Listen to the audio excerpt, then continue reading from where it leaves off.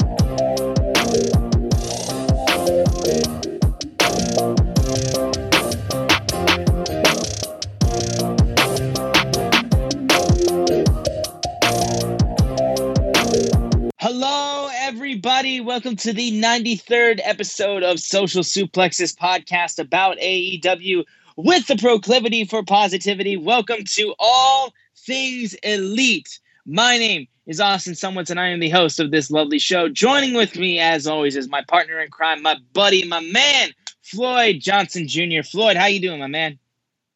I am doing well. It's been, I'm having my first couple days off since in like 20 days. I worked 20 straight days, and now I got my first couple days off. So that's good. And then I grilled today because I got a grill from a Christmas, as you probably already know. I think I've mentioned it on here a couple times. And yeah, I grilled for my third time today, and it was exactly how I wanted to. Got the heat right. Fire started. It was good stuff. And then, really excited. And tomorrow, even though this is AEW podcast, fancast, whatever, we got the Royal Rumble, and this is my favorite event outside of WrestleMania on the WWE calendar. Absolutely. I mean, you got a lot of things to look forward to that. I mean, we got that Goldberg and Drew match, which should be interesting. You've got a lot of options, I feel like, with the men's Royal Rumble. I know the women's Royal Rumble, in my personal opinion, I really want to see him give it to Bianca Belair. I think if they struck while the iron was hot with her, I think that would be amazing. It's going to be super weird considering how, I mean, the Rumble is the show with the hottest crowd and with the craziest chants, the craziest pops, and it's going to be mostly piped in noise and such. So it's going to feel really weird, but I mean, it's the Rumble. So despite that, it's still going to be a lot of fun. And I can say I was at the last live Rumble with fans. Also, that was a crazy fucking Rumble, dude. That was such a good one. That was exciting Rumble. It's funny. I was at the last Rumble with fans, and I was at the last WrestleMania with fans, and the last AEW. Well, no, actually, you weren't at Revolution, were you? I was at Revolution. Oh, you were? Yes. Apologies. I keep forgetting. We got a picture of us. Yeah. Let me make it this easy for you. Every pay-per-view that they've had fans, I've been at. I haven't missed one. All right. Well, there it goes. Sorry, I thought you missed a couple. The only one I missed. That's bad on me. The only show I missed was Double or Nothing because, of course, I was not allowed to go. Yes, but all right. Well, so you got to see the last AEW pay-per-view with fans, the last WrestleMania with fans, and the last WWE pay-per-view with fans. So, goddamn. I'm a bit of a roll as far as going. I have to do less stuff now because I got to be a responsible adult, but I'm still going to do as much as I can. I'm hoping to be at Revolution this year, so I can say I've been to every Revolution. That would be dope. Right. But we got a lot to talk about specifically with AEW this week. We got a lot of stuff with Dynamite, and we're getting up towards Dynamite Beach Break, which is coming up very soon, which is really exciting. Before we get into the nitty-gritty of the show, though, I want to make sure that if you enjoy the show, be sure to download the show on Google or Apple Podcasts. If you listen to us on Spotify, you can also share the podcast around with your friends. Google and Apple Podcasts, you can do that as well. You can leave a rating and a review. Let us know what we're doing good. Let us know what we can improve on. If you're so inclined to, you can also leave a donation through our podcast provider, Red Circle. We'd be forever grateful if you did that. On social media, we are at AT Elite Pod. You can support us there. That's our main Twitter account. At Social Suplex are the guys that make this show possible. I am at SZoomer4 on Twitter, and Floyd is at Floyd Johnson Jr. on Twitter. And the big news of the week is a very Cody focused one, and I know it's something we've talked about before, and Floyd has definitely talked about before, being Cody being his guy. On NBA TV, on like inside the NBA with on TNT for the AEW end of the year awards, Shaq announced that he wants to fight Cody. He said, "Let's do this in March." What that means is March. Revolution. It's gonna be. Yeah, we're going to talk about this more as we get through because, I have an idea what the match is going to be. I think they pretty much set it up on Dynamite what the match is going to be. But Shaq, I'm like on national TV on one of the highest rated late night shows. Inside the NBA does crazy numbers. Ernie talks about All Elite Wrestling. Shaq talks about him and calling Cody like a bleach bond bum and says, let's do it in March. So, like on national TV, one of the highest rated shows on cable, Shaq and Cody. This was all about this really wasn't about Cody. It was about the fact that AEW, Ernie had to talk about AEW on live TV. Come on. To be fair, Inside the NBA has had Jericho on, and they did a bunch of stuff with AEW. But in terms of there was no AEW guys there, so it wasn't like anything like, oh, we have this guy from AEW that's showing up. They just straight up said, Shaq wants to fight one of the AEW wrestlers.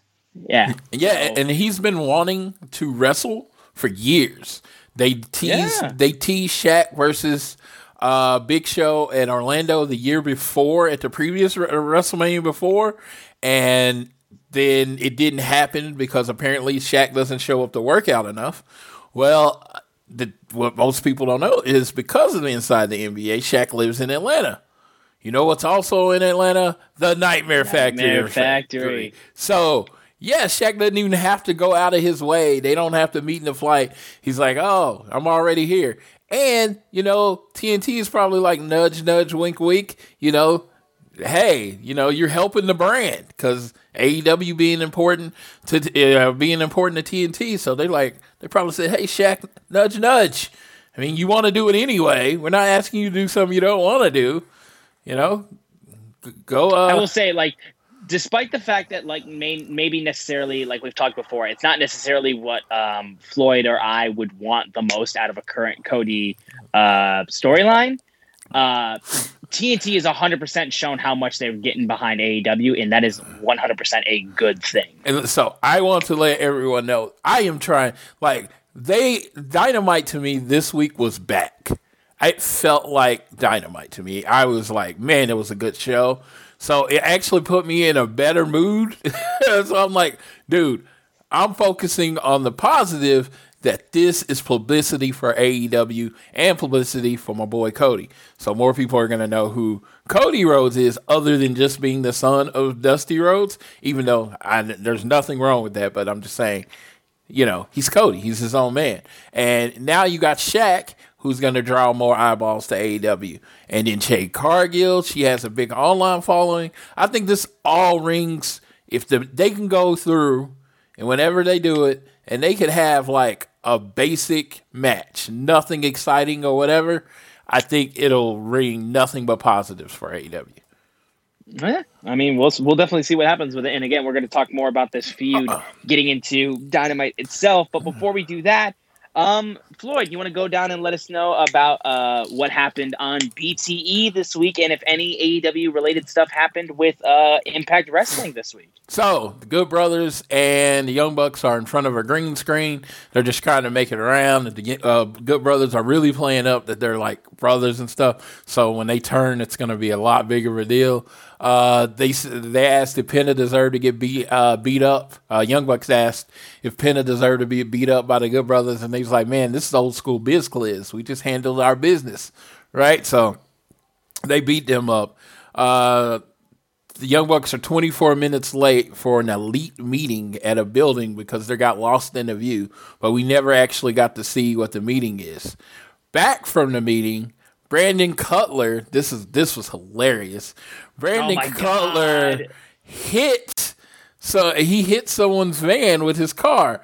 The person that he hit happened to be Christopher Daniels, the head of talent relations. So he literally hit what in essence would be his boss's car. So and he came out and when he was about to come out too, like they were filming it, and he was like, "You coming out to leave a note?" He's like, "I was just about to do it," and he was just like, "Is it your car?" He's like, "No, it's a rental. It's not my car, but I mean, like I drive it." Yes, but like.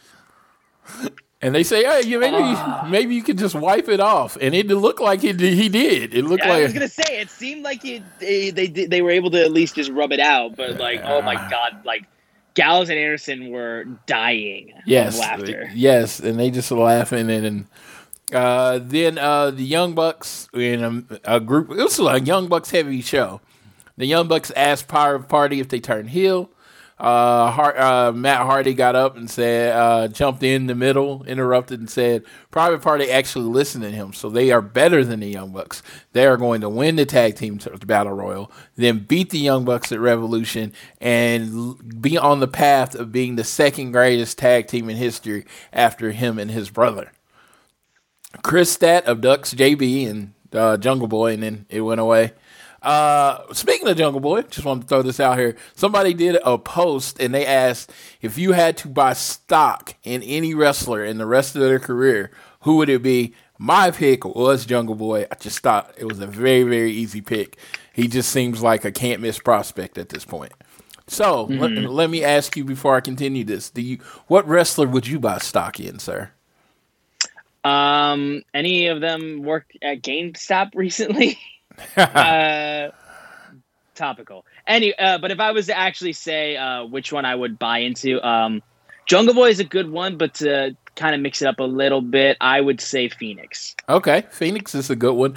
My backup pick would have been MJF, just because. Honestly, yeah. If we're going heel, I would go down a MJF path. I mean, like the dude's just nonstop in your face with his heel persona, and it's just he has no chill, and he's got 100% just like a willpower of just sticking around. That he will be around for a while, I can bet. Someone making Kool-Aid, it's Alex, and he's been asked to recruit more people by 5, and we're in TDOs. So after that, you see Santana Ortiz and Dasha all going around, and everybody's drinking Kool-Aid. So they're all recruits to the Dark Order, whether they now know it or not. So then we're in the Dark Order's lair. Whatever, they were pissed about a shitty table. They think Paige said no because they forgot about the bouncy house and the mermaid, so everybody's blaming each other. Stu stands up and takes the blame. He says, it's because I didn't bring the chocolate horse. And, everybody's just sad. And Anna's like, I said I wasn't going to bring nothing, and I didn't bring nothing. So, promise delivered. All right, so they decided the only thing that can bring them all together is a slumber party. And then Colt Cabana, in his creepy uncle way, said, have all your moms call me. For permission. And he said, have all your moms call me. And I was just cracking up because it was like subtle, but you like, yeah, he's the creepy uncle. He wants to talk to all your moms. And so Stat and JB are doing the Mentos thing, but she has cans of Coke instead of a bottle of Coke. So, I mean, a little bubbles come out, but then they explode. And she was like, this experiment didn't work out well. And he's like, what? I didn't know what we were going to do. And you just kind of pulled me in the room. And then she kicked him out. She got frustrated and kicked him out. They did a number one contender shot for the BTE title, and the job was to hang from a pull-up pole. And if any of you know how hard this is, yes, God, hanging from a pull-up pole without your feet touching the ground. Sammy Guevara went first, did like 2 minutes and 15 seconds. I don't even think anybody else got to 2 minutes. Like Luchasaurus made it to like 50 seconds, which doesn't shock me because he is a huge human being. So that's a lot of body weight on yeah, that, yeah. seriously. So Fuego kind of disappointed me. Oklahoma's own Fuego del Sol. He disappointed me because he made it like dude's like 97 pounds. I thought he could make it, but Sammy Guevara went first, dominated. So next week in a contest they did not say will be the man, the myth, the legend, Sammy G versus John Silver, and for the best title in professional wrestling. If there's anybody that could take the BTE title off of the seemingly unbeatable John Silver, my money would be on Sammy Guevara. Yeah, Sammy Guevara reminds me of. I feel like he would be one of those dudes that I would be annoyed to be around because he'd be good at everything. He'd be like, I've talked to him, like as somebody who has talked to him before. It's like he's genuinely like so charismatic, so chill to talk to. It's like if you're friends with him. Like you're like you obviously you look cooler because you stand next to him, but at the same time it's like, dude, you got to give me something that I can do. Yes, so yeah, he's like super athletic, attractive, can talk on the mic. It's like okay, and then like the whole hanging from the pull up thing, he dominated everybody. So it's like kind of hate you. So hopefully John Silver pick something. John Silver's he's an athletic dude too. So maybe, but he didn't pick something that requires too much athleticism. That's the great thing about being champion. You got to compete on John Silver's turf. So let's. Oh yeah, yeah. So I'm excited to see what it is, and can the most legitimate champion in professional wrestling hold on to his title? It's going to be a big show next week. Damn straight. And now going towards Impact. Nothing really happened. Anything else? I watched it for 2 hours. It was like they had this one interview where Private Party, whatever their little mini pay-per-view thing is, I forgot what it's called. They're going to wrestle the Good Brothers at that. And they said they got to win the titles. Matt Hardy said they got to win the titles. But literally, that was it. That was all the AEW. I watched that show for 2 hours, which I am not as a big a fan of everything that doesn't have anything to do with AEW. I did that for y'all. Everybody's listening. I did it for you. I watched it so you don't have to. No disrespect to Impact, but yeah, no, complete disrespect to Impact. Okay, fine. Okay. I'm Tony Khan in it. That was cool. He did another one of those.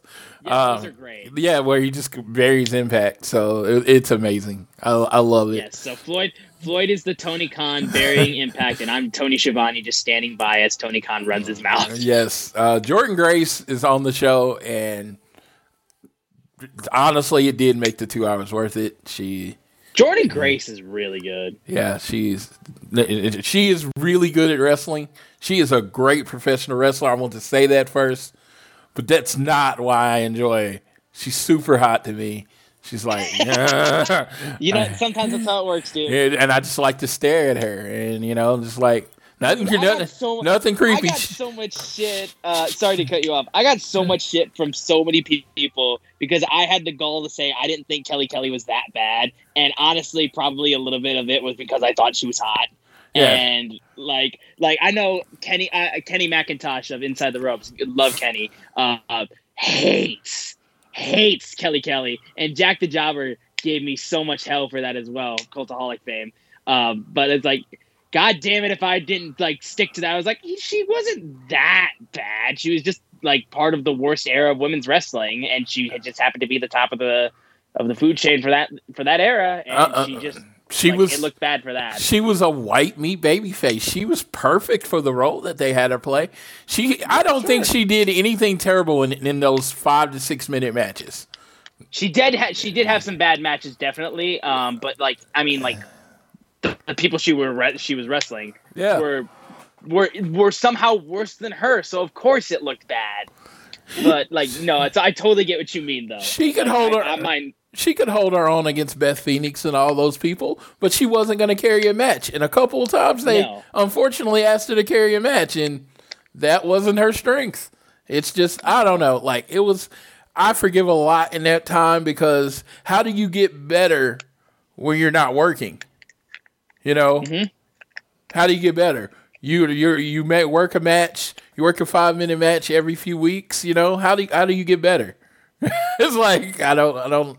No, even AEW seeing that now with the pandemic, and their wrestlers can't wrestle anywhere. They're like, you can't get better if you're not working. Ric Flair, which of course he was a workaholic. I wanna start off with that. But he said the worst thing for a wrestler is days off.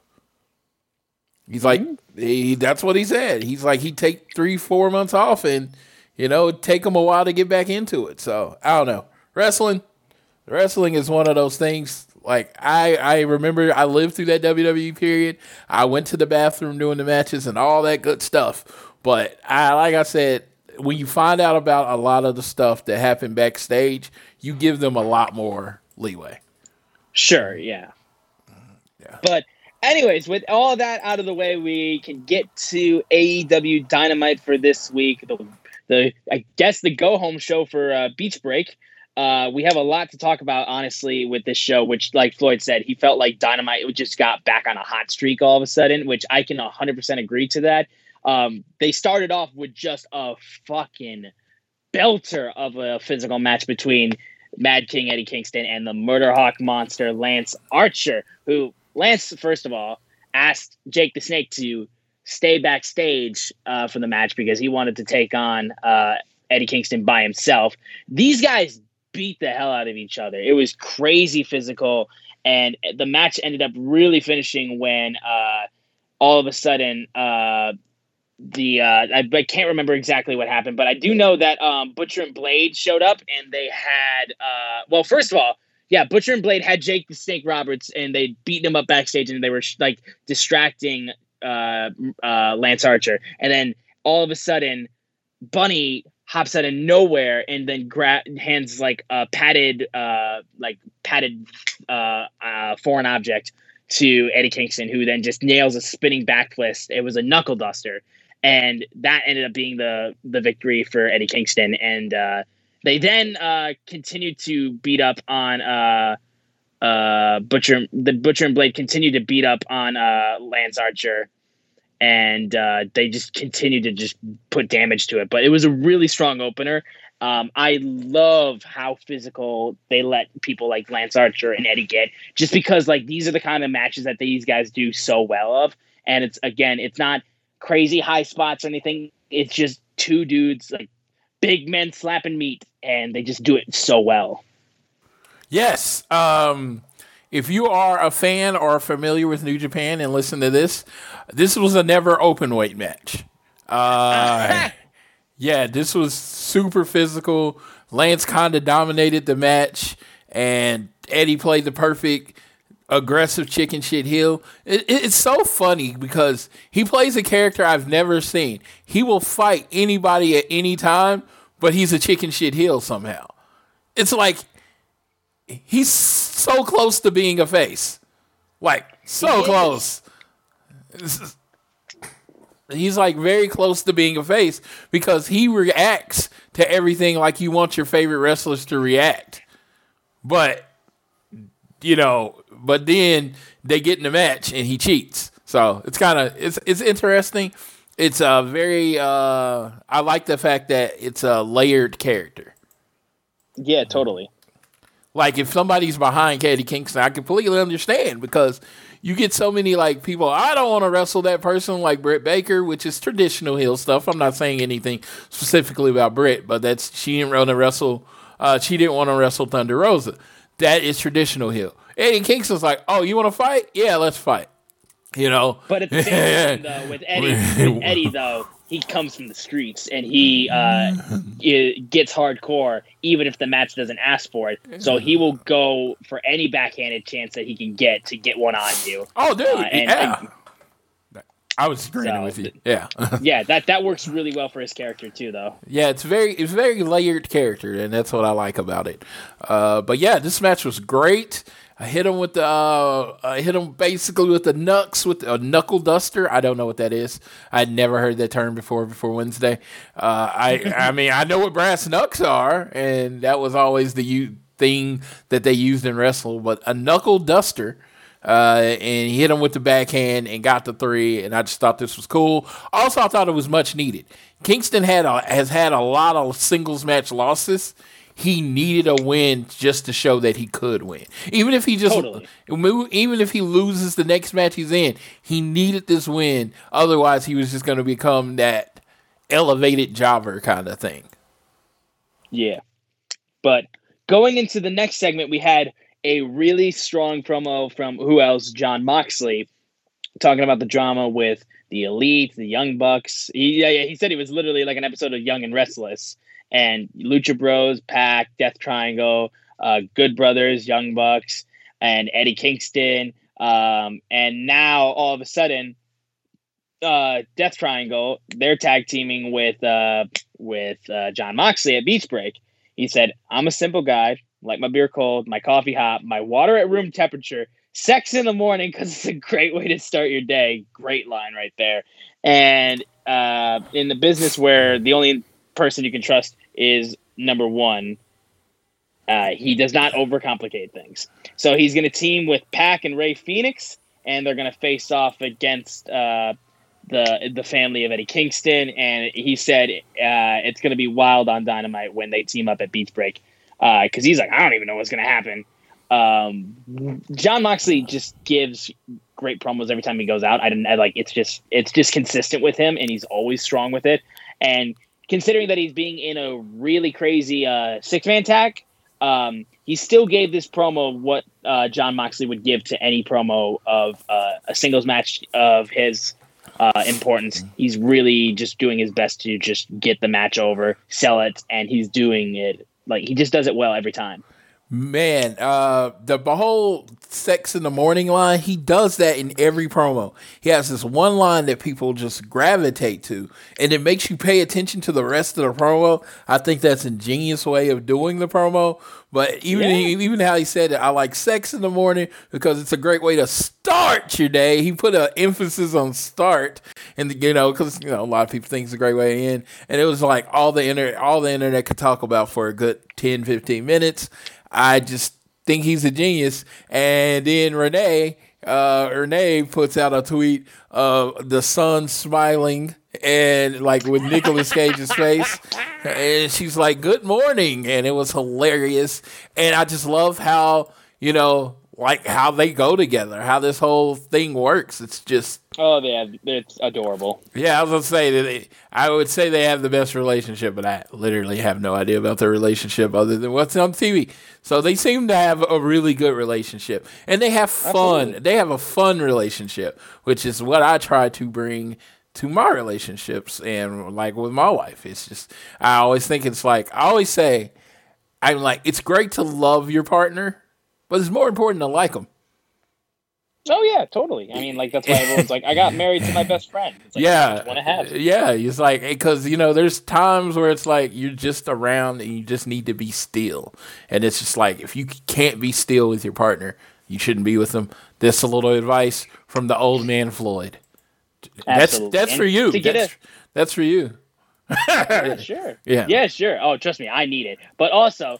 A little advice also from your friendly neighborhood Austin to get a little less friendly, since we're talking about wrestlers and their relationships. Alexa Bliss had to come out and go after another stalker. So can we stop with stalking the female wrestlers? We already had to deal with Sonya Deville. Can we not deal with this with Alexa? Can we just stop it? You know what? I feel bad for these people because generally I do too. It's awful. I'm talking about for the people doing the stalking because I mean there is a high correlation between mental illness and stalking. It's just everyone that does it seem to have some kind of mental illness, and and I feel bad for Alexa, but with these people, it's just like. It's a disease, it's hard, it's hard to deal with, and they fixated on one person, and I feel bad for them, but I also want the wrestlers like super protected, but I want them to get the help they need. That's the softer side of Floyd, other than throwing them under the jail. I want them to get the help they need. I'm hoping people take things like this seriously and go get help that person, because it doesn't always have to be legal things. If if you think someone can harm themselves or doing stuff against them, yet you can get them the assistance that they need. And I hope that happens before this escalates any further. Yeah, seriously, just get some help. Treat it with the severity that needs to be treated with. Anyways, yes. So just brought that up because I saw that online and it really made me upset. I imagine. I mean, it makes me upset every time, because you should be able to do your dream and do your life and, get to go home during the day. I work on computers for a living, and, back when we went to work, I went to work and I got to go home. And then when I got to go home, you know what I mean? They weren't calling me at home. It's like, oh my God, keep working, It's like, no, I was off. And, Alexa and other famous women of the time and men all deserve their off time, Mm-hmm. Yeah. Yeah.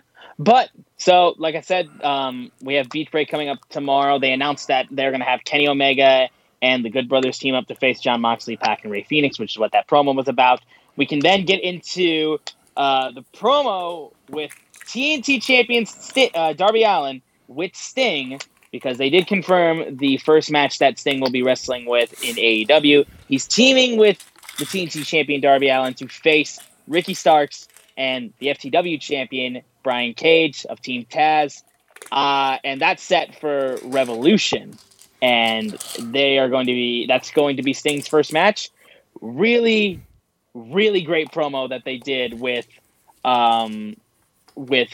Sting and Darby Allin, just owning the fact that we're hooligans, and they just took each of their specific foreign objects. Darby with his skateboard, Sting with his baseball bat, start smashing windows, and just talking about how in this street fight, or in this match that we're having, it's you don't play clean or dirty. It doesn't matter if you play clean or dirty. Sorry. It's just specifically about survival. So it is crazy exciting just to have the fact that we now know what we're going to get with Sting in AEW in his first match with the company. So it's just nice to know that that's what we're going to get.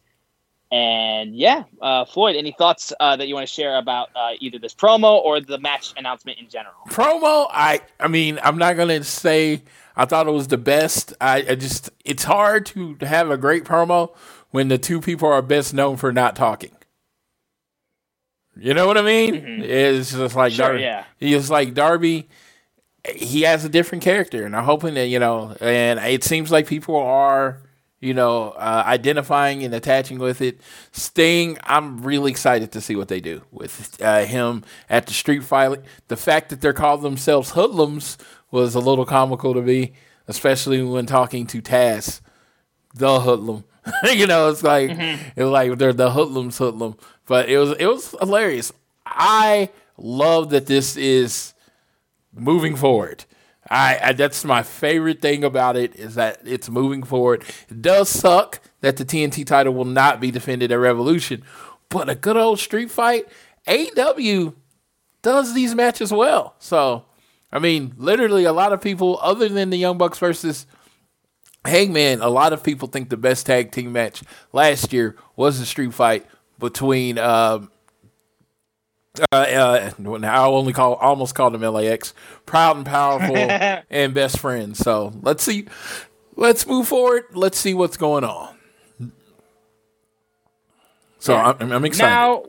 Now, I'm excited as well. We then got the Demo God Chris Jericho teaming with MJF, as Jericho continues to be a tag team slut with his own team members, teaming to face the Varsity Blondes, Griff Garrison and Brian Pillman Jr. They had a remixed version of their themes together, combining MJF's theme with Judas, which was interesting. I found it kind of funny that they do this with MJF and Jericho, but they didn't do it with anybody else that he teamed with. But either way, the match itself was really, it was great heel work from MJF.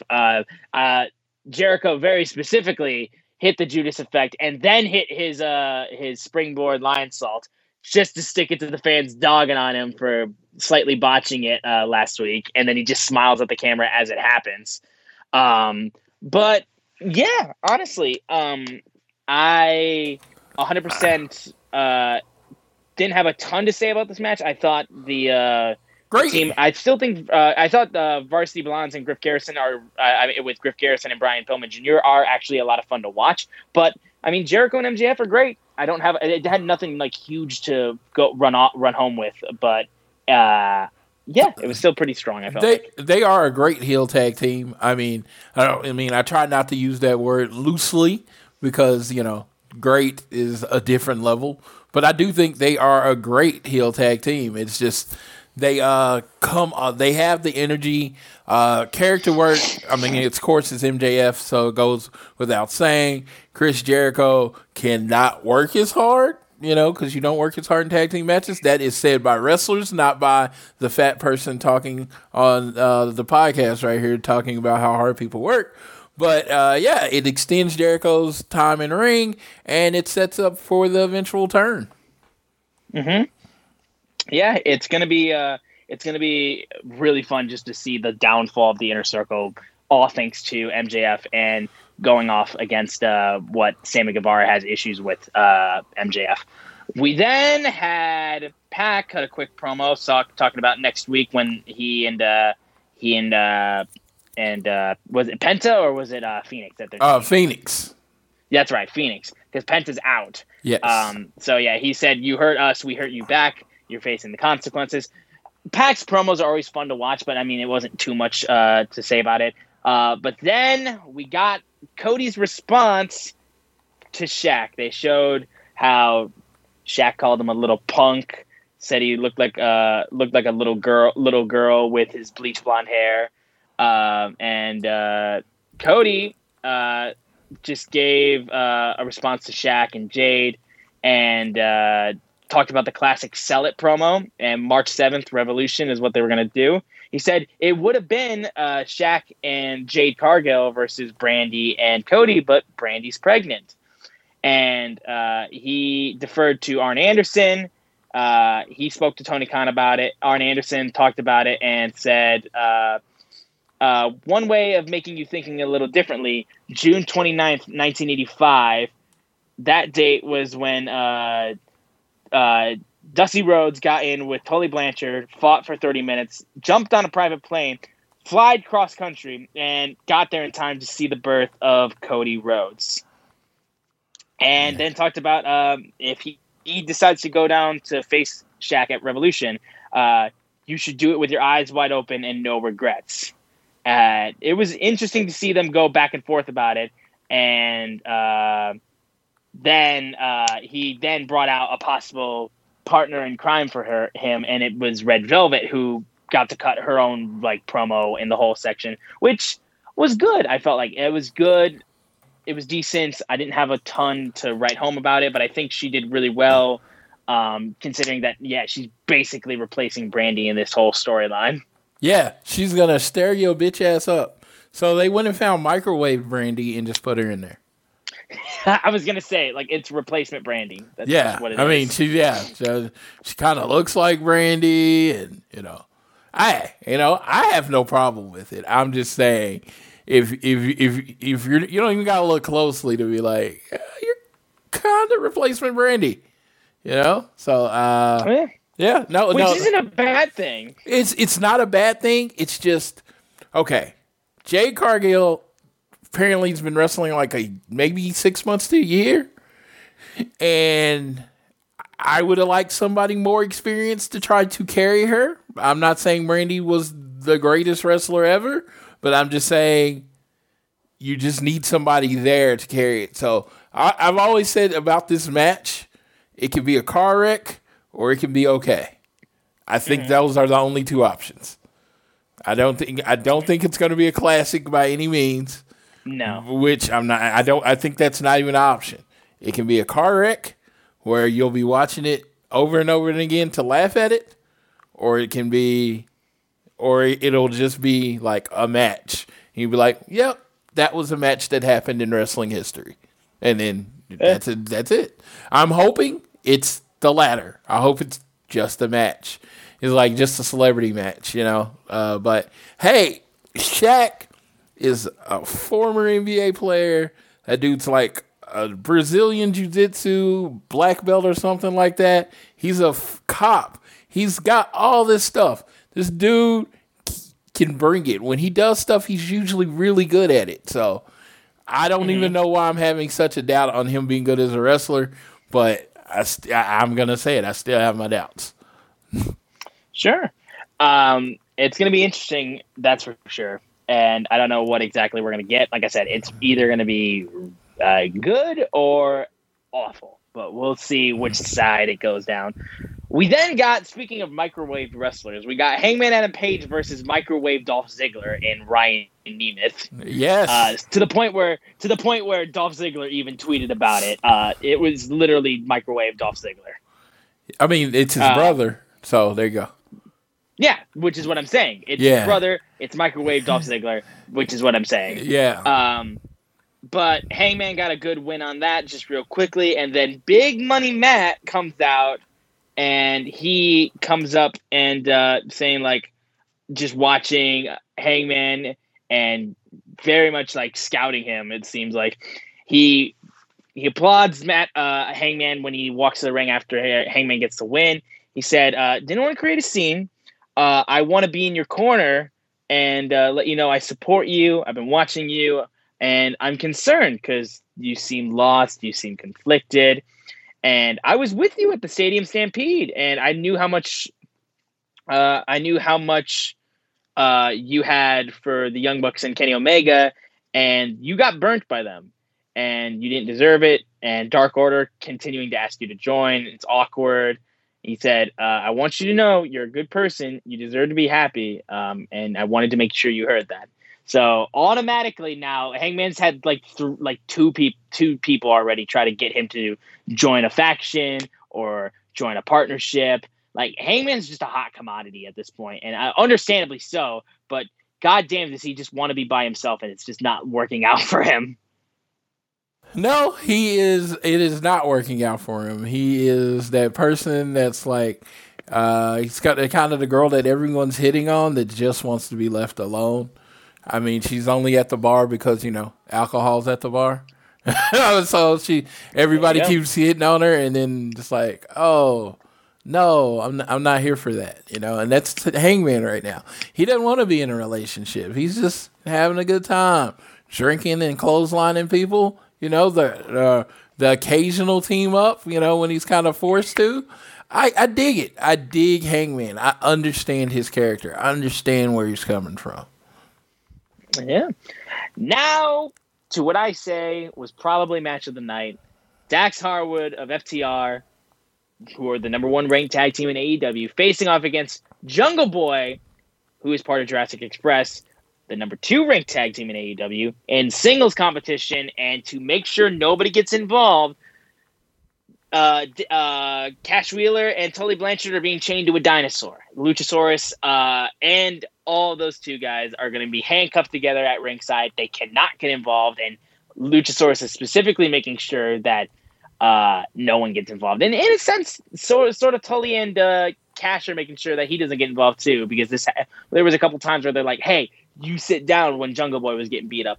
This was unbelievably good. Like, this was such great, classic, old school babyface, old school heel singles wrestling with a nice little added bonus of just nobody can interfere. They're handcuffed. They can't go anywhere. It's just 2 guys in the middle of the ring working to see who's the better man. And my God, I'm telling you, like Floyd said earlier in the show, if anyone was going to put stock into a younger wrestler and then like ride it to the moon, it would be Jungle Boy. 100% agree with that idea just by itself, because Jungle Boy had a hell of a performance. Dax did great too. People said I know Jim Ross mentioned he saw Arn Anderson a little bit in him. Like, with the knee brace, I kind of was getting a little bit of heel Stone Cold vibes with it. And my God, dude, like, these guys just put on a classic old school, like, just goody twos baby face facing off against just an asshole heel, and it just worked really, really well.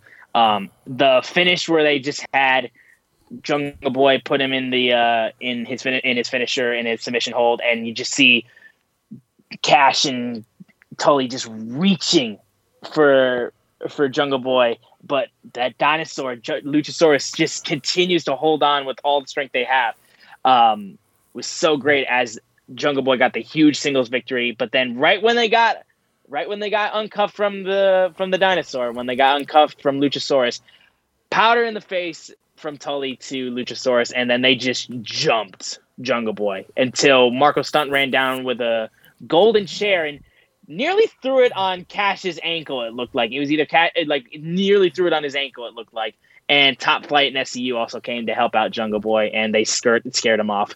But this was my match of the night by far. These guys did so well. This was the match of the night, but let me give you a few reasons this match didn't count. Okay. First of all, FTR is the number one contenders in what division, sir? Tag team division.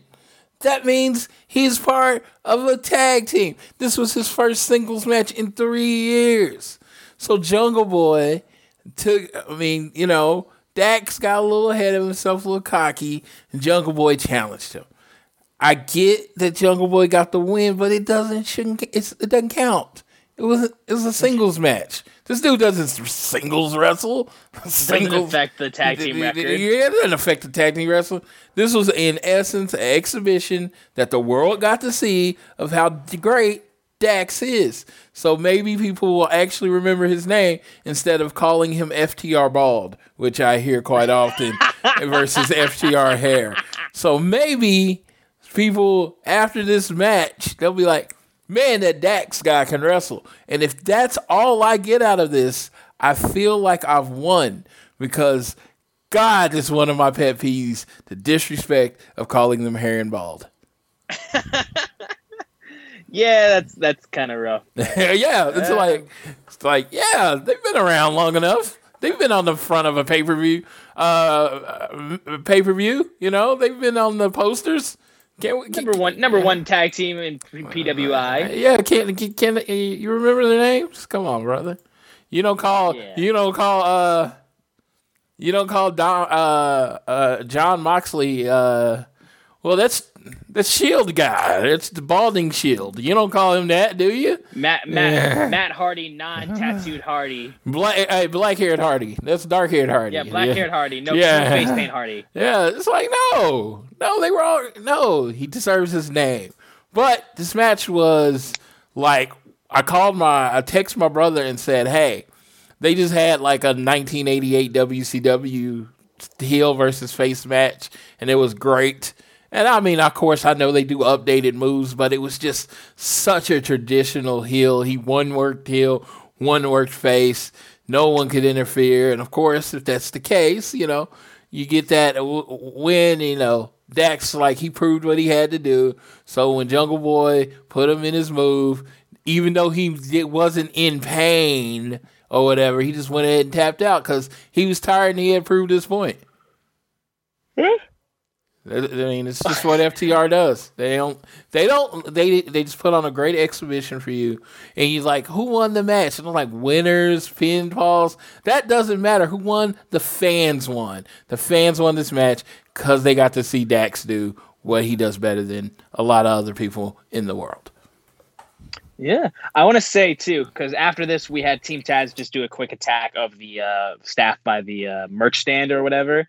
And then Taz said one quick thing about Sting and Darby Allin for the street fight. But I want to just say, because I'm on AEW's official website for their recap of the show. It just says, Team Taz went outside the arena and attacked the staff at the AEW merch stand. In parentheses, head to shopaew.com for all your merch needs. That's funny. It's just like, oh, they attacked the merch stand. And also, buy AEW merch. I just thought that was really funny. They are a T-shirt company. What do you expect? I mean, yeah, obviously, what should I expect? But moving on to the next match was Dr. Britt Baker, DMD, versus Shanna.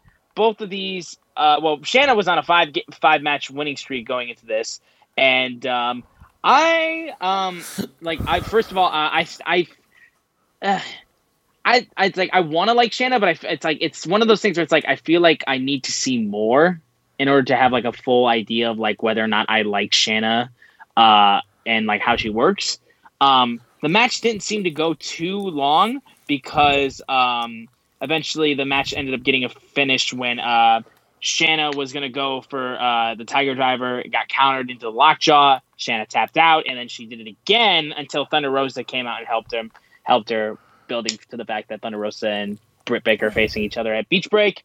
Like I said, this match was really there to get a little bit of build towards Britt and Thunder Rosa, but with Shanna, it's like I feel like I just need to see more of her. Now, I try to keep up with Dark as much as I can, but I feel like I still haven't seen enough of her to, like I said, I don't make every Dark. I sometimes miss a couple, but it's like I need to see more of her stuff in order to get a full idea of her. At least that's just me.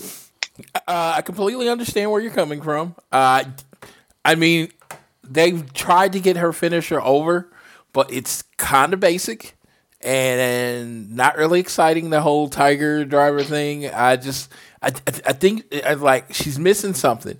She has the whole cosplay chick, Dragon Ball Z cosplay girl kind of thing. Yeah. She has that going for her enough to keep the fans interested, and it's enough to give most fans a look. But I don't think she has anything in her arsenal that makes you say, man, you need to watch out for Shanna. I mean, I know people's like, it's all about the attitude. But sometimes if you don't have maybe the right charisma, if you got a good move, people be like, but dude, I really love her move. And she didn't really have anything. Dude, you want a perfect example of that? Fucking Ember Moon. Yeah. Like Ember Moon, like I like Ember Moon a lot, but like when she was on the main roster and even a little bit on NXT, like there wasn't a ton to her character. She just had that really cool finisher where she dove off the top rope into a stunner. Yeah, and like that was her whole thing that got people to look at her, was the fact that she had a fucking good ass finisher. Yeah, and I was gonna say, actually, I am one of those people. I don't like Ember Moon. And it's not that I don't like her. I feel nothing towards her, and to me in wrestling, that's worse. It's like and I'm like, she has a really cool finisher, and that's what I could say. Because even when she came out, and I was like, I don't like her music. What is she? What is her motivation? Why does she? Yeah, like, I'm one of those weird people that ask those kind of stupid questions. And I was asking those questions, and I never really got an answer. But, dude, the end of the match, when she was about to hit that finisher, Floyd shut up and stared. Because, man, that move was awesome. So, yeah, I don't know what Shanna's missing. I just threw out the first thing I could think of is because I'm, like, watching her offense. And it was kind of vanilla. It was like vanilla yogurt with no sugar added. It's just bland. Yeah, which, I mean, that can happen. But, I mean, like I said, I'm hoping she can find, like, whatever she needs to just to everything to click. Because, like I said, the look is there. I think it's just, like, the charisma, some good moves that, like, get people looking could be all that she probably needs, and then it'll just be, like, huge. But quick little backstage segment of Sammy Guevara and MJF butting heads again. And then, finally, the main event, 6-man tag match. Well, no, 8-man tag match, my apologies, between the Young Bucks, Nick Jackson, the Impact Tag Team Champions, the Good Brothers, Anderson and Gallows, versus Evil, Stu Grayson, John Silver, and Alex Reynolds of the Dark Order. And first off, Don Callis walking out with his busted up eye, and then Kenny Omega being like, "What the fuck, guys?" Was so funny to me. I'm still interested just to see exactly what is decided for the Dark Order post Brody, just because I know, like, the fans still seem to be behind the Dark Order and whatnot, and they love John Silver. That's, give it no doubt on that. But it's weird. They're in a point where it's like we don't know necessarily what they are in terms of heels and baby faces. I'm wondering if we're going to get to the point where they finally just, like, either go all one way or go all the other way. or if they just returned back to what they were doing while Brody was gone. But either way, they still work really freaking good together. Gallows and Anderson still crazy talented, and I mean, you got Bullet Club pretty much right there with the little reunion between them. But Floyd, because there was a ton in this finish, and I don't want to miss any of it. Floyd, do you want to go ahead and tell us what happened in the end of this match and what happened afterwards? Okay, so they did have the dead or fatality combo or whatever that the Dark Order did. I just thought this was cool.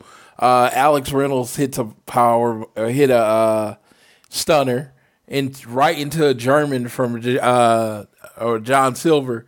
They then out the German and they flipped it up to where they're on Evil Uno's back, and then Stu Grayson hits the fatality. I thought that was like a combo that no one should ever kick out of. Yeah, I was gonna say, because like the way that they moved all together with that, like I feel like it was just so crazy that for somebody to kick out of it, it would be like, what the fuck? So they did have the save instead of the kick out. I rewinded it and played it like a few times because, of course, it was close to the end of the show. And I just was like, dude, yeah, that was pretty cool. Then we got I think the finisher was, they finally got everybody from the Dark Order out, and there was just one person in. Don't remember who it is. I think Alex Reynolds. And then they like all booted him in the head at the same time. It was like, yeah, super kick. Yeah, it was Grayson actually. Yeah, it was Grayson, and they all just kicked him in the head. So, yeah, 4 people kick you in the head at the same time. I think you'll be out for 3 seconds at least, right? I don't know. I would think so. Yeah, no, but I mean, if it's a super kick party. Yeah, but the big thing is afterwards, the Young Bucks said, you know, this battle royal is for the number 1 contender, but if we get in, we're gonna get in. They're gonna put us in. And if we win, we get to name our contender. And it could be anybody. And they stared right at the Good Brothers' face. So, you know, if the Young Bucks win, we may be getting the Young Bucks versus the Good Brothers live on pay-per-view. And then Phoenix shows up and then just decides that, okay, I'm going to go ahead and kill the Young Bucks. Yeah, so he then does a flip. I mean, he jumps through the ropes. He goes too hard and then lands on the guardrail. And then he just sits there and starts waving. It was so smooth how he pulled it off. I don't know how he does that. If you didn't know wrestling, you would swear he did it on purpose. But, you know, we all know wrestling. And he wasn't, you know, that wasn't pleasant. But he did it so smoothly. It was like, oh, he just landed on that guy, flipped over, and just landed on his ass and waved at everybody. Yep, that's what he just did. Like, I have a hard time explaining it, and I think that's the greatest thing about Rey Fenix, the reason I love talking about him. That dude does stuff that I have a hard time describing to other people. I just was like, dude, go on your TNT app, press play, because I can't tell you what he just did. He just did something dope. Yeah. Yeah, Rey Fenix then was going to get hit with the Magic Killer by the Good Brothers. He got out of it. Moxley comes in and clotheslines Gallows to the outside. Phoenix then jumps on the Good Brothers, like you said. Then Kenny Omega comes down. He starts beating up Moxley. Moxley hits a paradigm shift, and that's how they close out Dynamite with just absolute, like it's typical end of wrestling show, just straight up chaos. And but from beginning to end, you were either getting excitement in wrestling or you were getting good promos, like the whole 2 hours. And I just thought that was, I just thought that was great. It was just like promo wrestling. It was like, boom, this event, this is happening at this event, this is happening at this event. When are they happening? Oh, next week and next month. Come on. It was crazy. It was just so much information. I just think, this was the Dynamite that I'm used to. This is a Dynamite that I'm used to. I know it was a go-home show, the Beach Bash, but it felt like just a really good show. Yeah, I know. It's like we didn't have, like, we were able to stay, like we normally try to, like, unbelievably positive with Dynamite. And like I said, we don't have, like, a ton of stuff to dig at just because, like, there's not really much that we can really pick at without, like, really being nitpicky. Yeah, I'm the last person that, like when I did that somewhat negative show. People are like, "You okay?" And I'm just like, "Cause I'm a very positive person. It's just, I need something. I need a spark." And then, of course, I gotta say I was extra down because my boy wasn't getting quality TV time. Yeah. At which he's in a feud. Is it the feud I would pick? No. But it's a feud. He's in one. And he's on Revolution, man. You know, they only do 5 or 6 matches. Yeah, let's do it. But now, with that being AEW Dynamite, which honestly, like we said, bit of a return to form for Dynamite, really strong show. We can get into the preview for Beach Break, which will be next. We, of course, have, after a very long wait, the wedding between Penelope Ford and Kip Sabian. The 6-man tag match between Jon Moxley, Pac, and Phoenix versus Kenny Omega and the Good Brothers, the Real Elite. We had the Tag Team Battle Royal, which will determine the number 1 contenders for the tag team titles at Revolution. Should be crazy fun. Like, there's too many options, I feel like, but I think with the idea of the Young Bucks having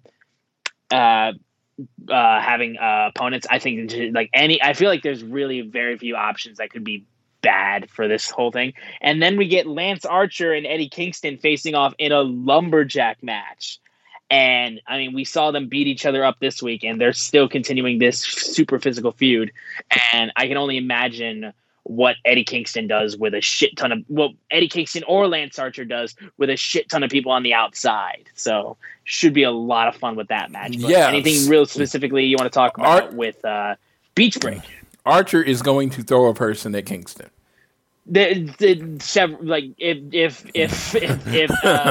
If Marco's out there, Marco's going flying. Someone's getting thrown at Kingston because it's not a Lance Archer match unless he beats up innocent bystanders.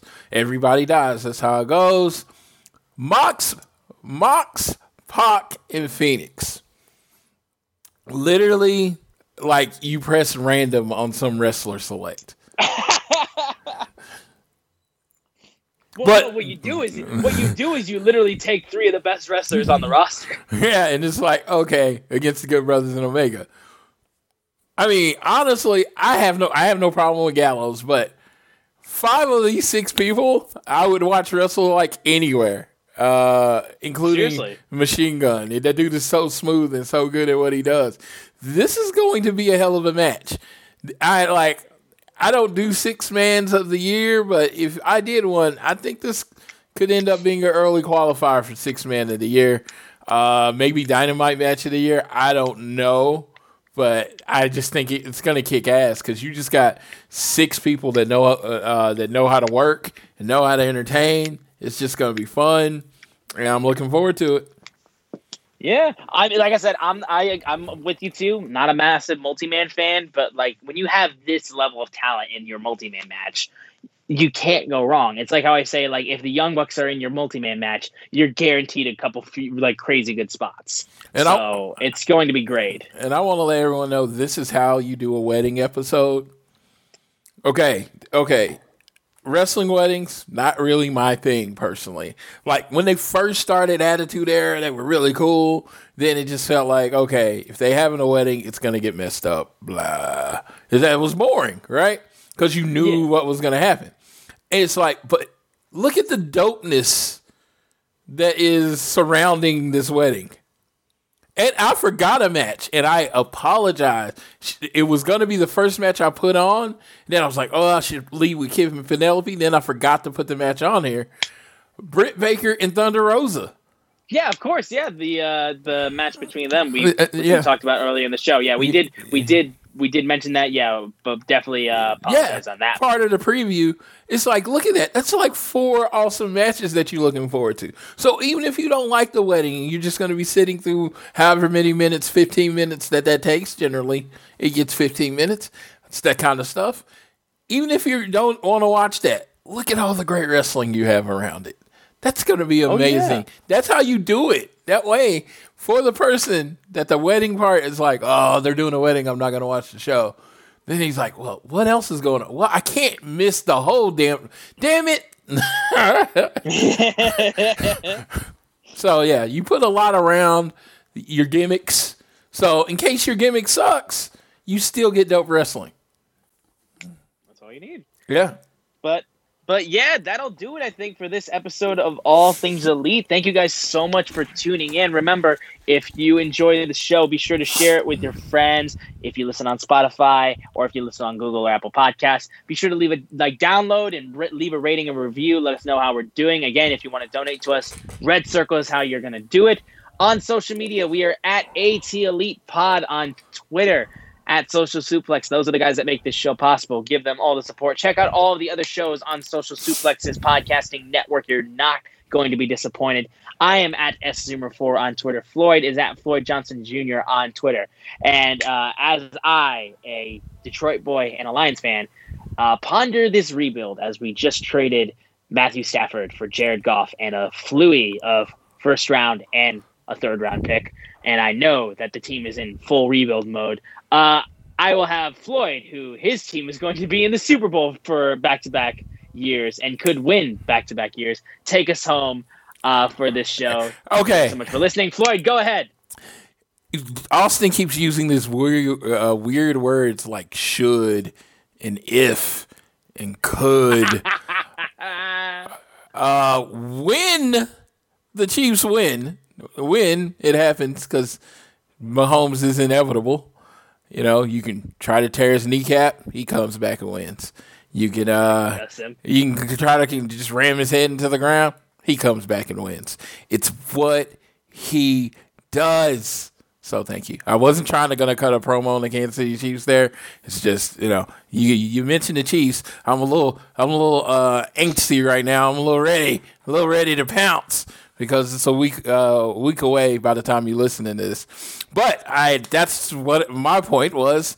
By the time this show drops on Sunday, January 31st, that means 30 days of 2021 are gone.